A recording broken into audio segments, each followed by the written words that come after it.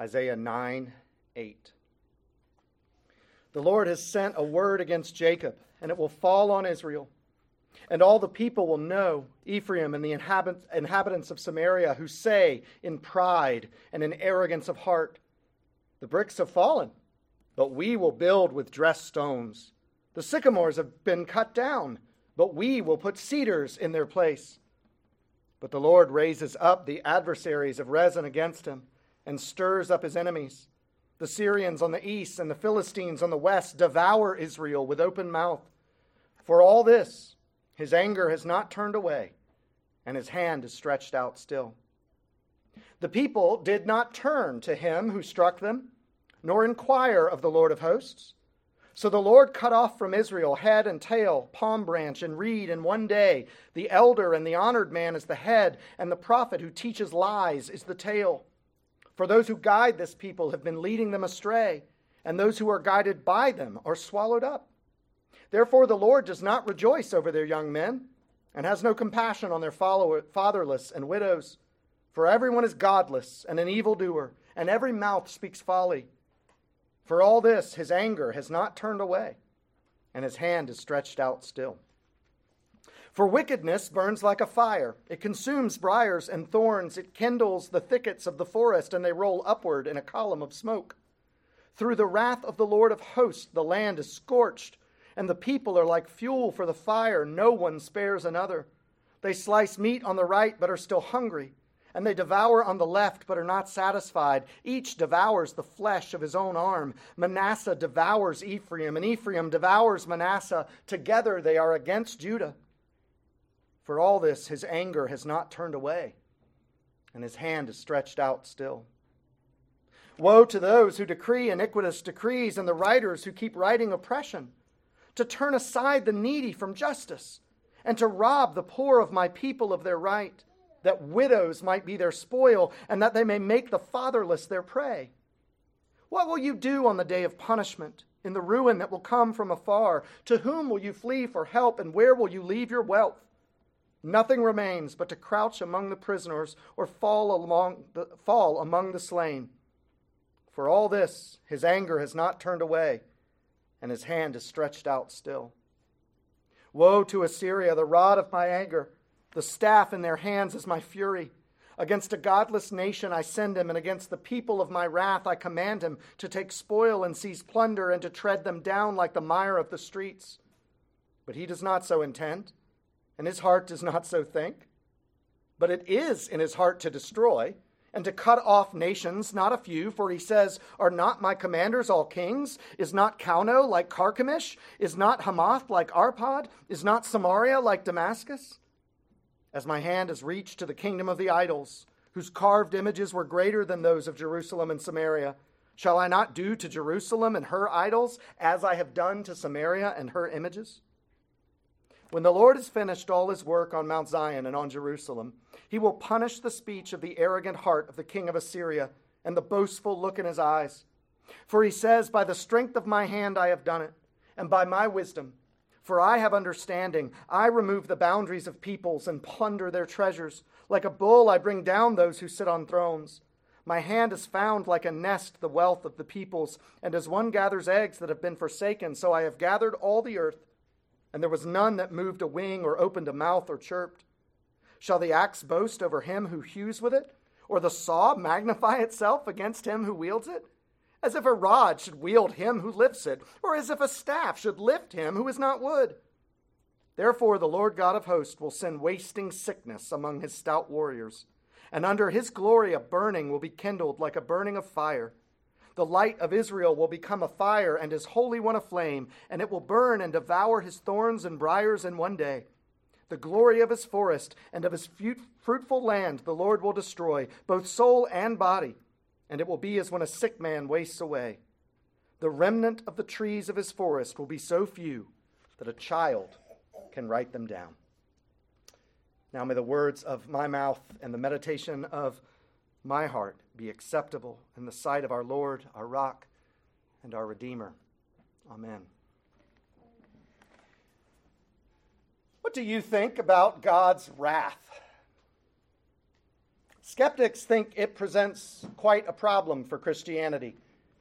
After all, how can God be good when he's so regularly talking about wrath? Maybe the New Testament God talks about love and grace, but this God, the God of Isaiah, he seems to be mad a lot. And what do you think? Is it true? And if it's true, is it a problem? Now, Scripture is clear. God does act out of wrath in the New Testament as well as the Old. But is it a problem? Isaiah doesn't think so. On the contrary, he would go so far as to call it a blessing. To organize my sermons through Isaiah, I've been using the pastor theologian Ray Ortlund's commentary just to help me organize the book and figure out where to put the breaks on sermons. And at the 30,000-foot level, he describes chapters 1 through 5 as the spiritual disaster of God's people, and chapters 6 through 11 as the triumph of God's grace over our failure. Now that sounds like a blessing to me. But that was easy to understand in chapter 6, when God cleansed Isaiah and saved him from apparent destruction. But how in the world do we see God's grace in a series of chapters about judgment? How do we see grace in a series of verses like this morning's, which repeat the refrain, his hand is stretched out still? In the passage, God's wrath is stretched out against both his people and not his people. Israel, the northern kingdom, had rejected his grace. The leaders were living for themselves, encouraging injustice and oppression, and practicing what they preached, not so much for the good. They were utterly indifferent to the law and to the word, to God himself. And now Judah, the southern kingdom, the more faithful kingdom, is following quickly behind. The description here of life in that kingdom is not one of holiness. Iniquitous decrees, riders of oppression, turning aside the needy from justice, robbing the poor, victimizing the widows and the fatherless. Syria and Assyria, those not his people, will be used by God as tools to bring judgment against both kingdoms of Israel. But these are not righteous nations or rulers either. God is no more pleased with them than he is with his own rebellious people. They're unapologetic lovers of evil. They're haughty and proud. They're boastful. They are idolaters. When you read the history of the non-Jewish ancient peoples, it's a tale of abominable wickedness. So ask yourself, in light of this, the murderous abominations of the not my people crowd, and the injustice and the idolatry of the ones who are his people, would it be good for God to simply overlook it all? Would it be good for God to see this evil and do nothing? Are God's hands simply tied because of his goodness? Does the fact that God is love prevent him from caring enough about horrific evil to respond with anything more than harsh words? Isaiah and all of Scripture give a resounding no. In this instance, God will use these godless nations as a tool for his own purposes. He will do with them what he wills.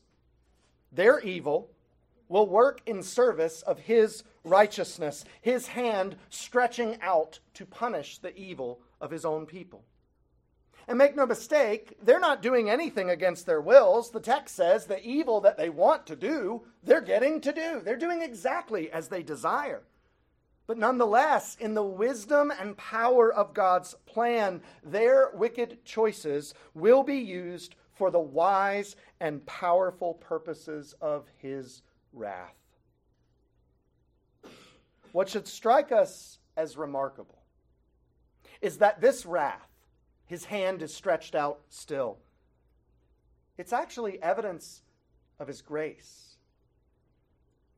It was the theologian J.I. Packer in his great book, Knowing God, who presented a really helpful definition of God's wrath.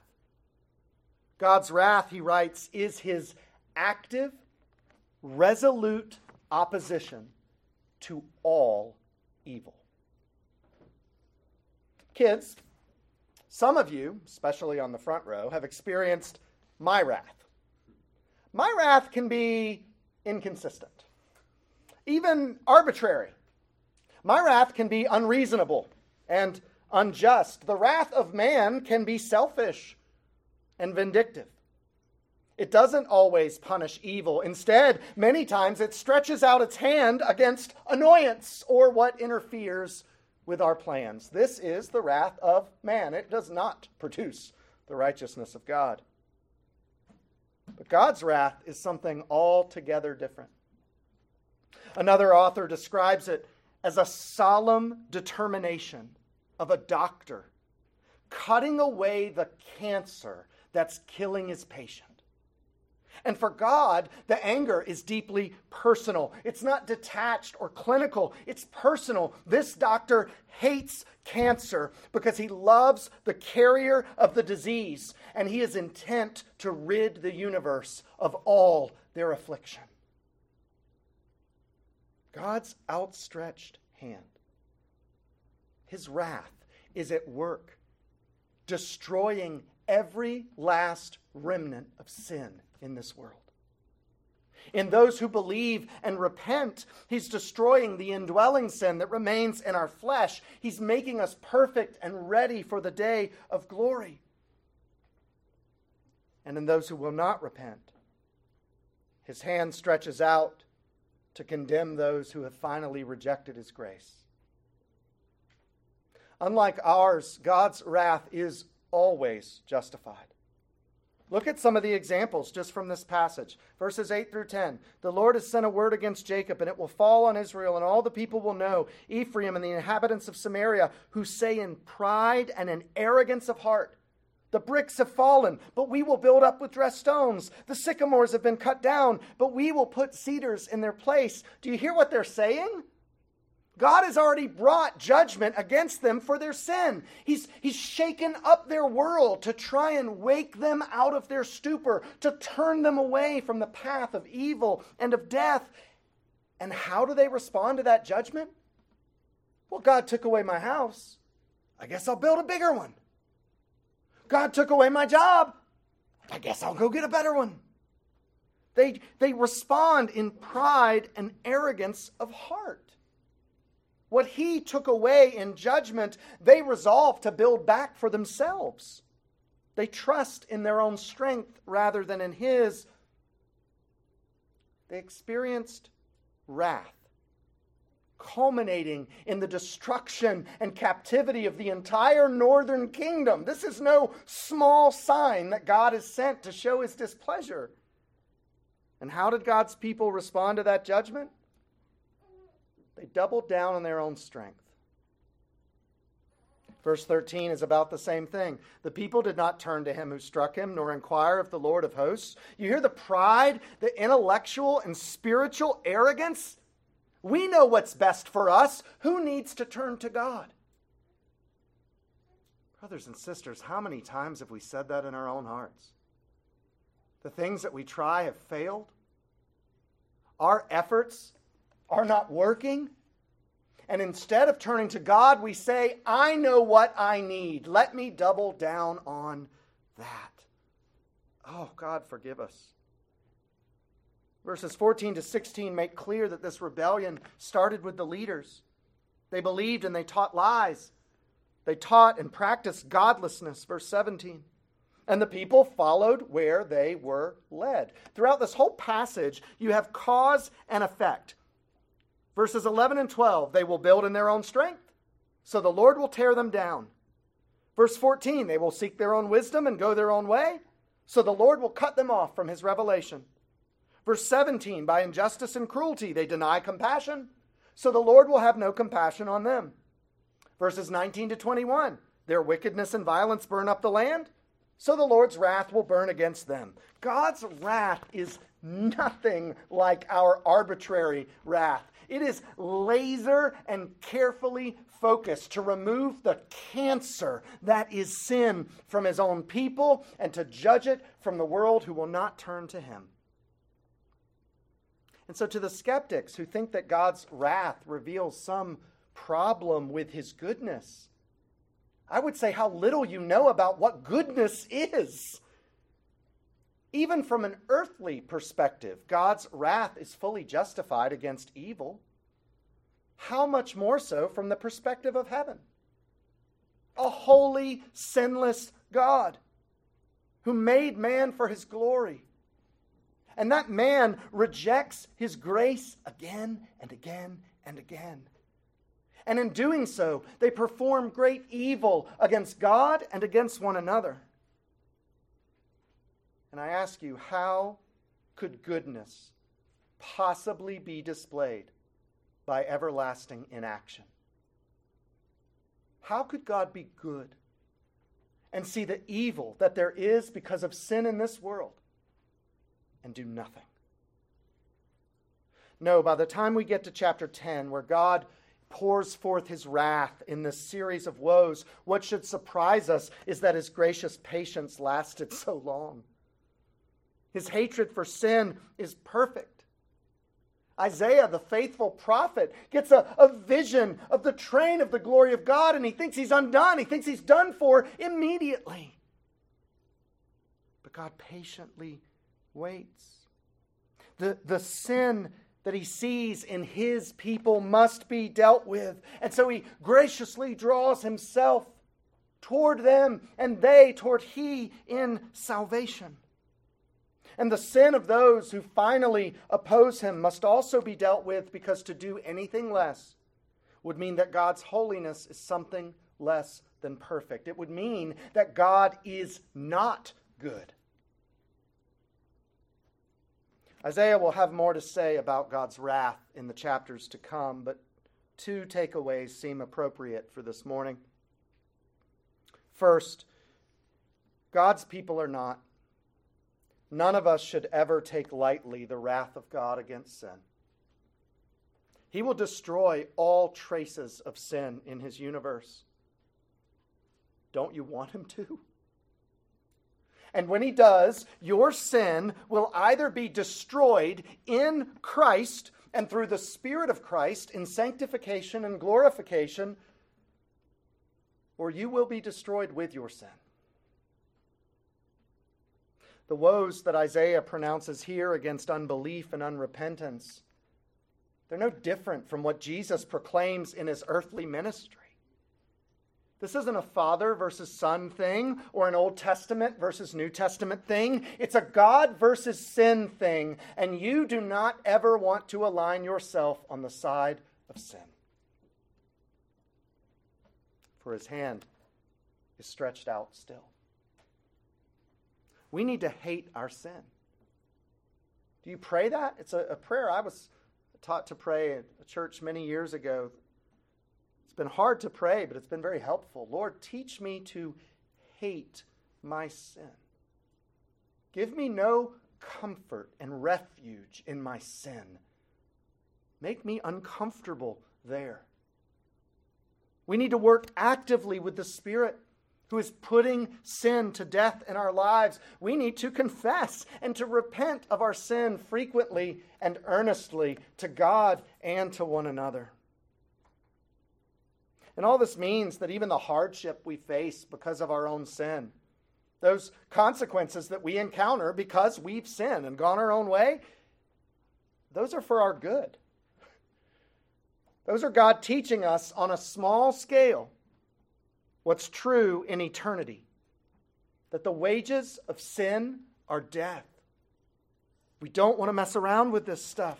When we ask to be insulated from the consequences of sin, we're asking God to be indifferent, not just to our sin, but to us, to our sanctification. God, don't care if I'm holy. Don't care if I'm conformed to the image of your Son. Don't care if I'm ready for the day of judgment. Just let me do what I want to do. How could a good God ever do that? Not to his own people. His hand is outstretched to us. It's outstretched to us in grace, pursuing us even as we resist it and choose our own way instead, calling us to repent and to draw near to him in confession. Second, and hear me very carefully here, we can be cautiously thankful for the wrath of God against his enemies. We have to be. It's the only way we can endure evil and injustice with hope. For now, we see the wicked prosper. For now, we may experience evil in our lives at the hands of God's enemies. The liar may be promoted, the cheater rewarded. But this injustice should not drive us to despair. Of course, God may be pleased to redeem our enemies and call them to himself. Our prayer should actually be that our enemies would not ultimately be God's enemies, and instead they, like us, would become trophies of his grace. If we can understand ourselves rightly as sinners in need of a Savior and without hope except but for the work of God, surely we can pray that for our enemies, that they would experience the same grace. Even so, and we see examples of it in this morning's passage, it will turn out that some of our enemies are also and will choose to remain the enemies of God. The arrogant and boastful king who trusts in his own hands and forever goes his own way, he will finally kindle the Lord's anger and outstretched hand. And when that hand stretches out toward him, he, like his cancerous sin, will be consumed in wrath. The wicked may prosper for a time. This also according to God's purpose. But apart from repentance, their destruction is sure. We take no joy in this, but we must take some comfort. Many of you have been and are suffering at the hands of wickedness. All of us experience that to some extent, but some experience it in significant and pointed and heartbreaking ways. And you need to know, you may be comforted by the fact that God sees the evil of the wicked and that he still stretches out his hand in wrath against it. Those who persecute you and do evil against you are stirring up the wrath of God, which apart from repentance will be poured out on the day of Christ's coming. Now hear me, we must be humble and wise and careful with this hope. But it is a cause of hope nonetheless. Evil deserves wrath, and evil will receive wrath.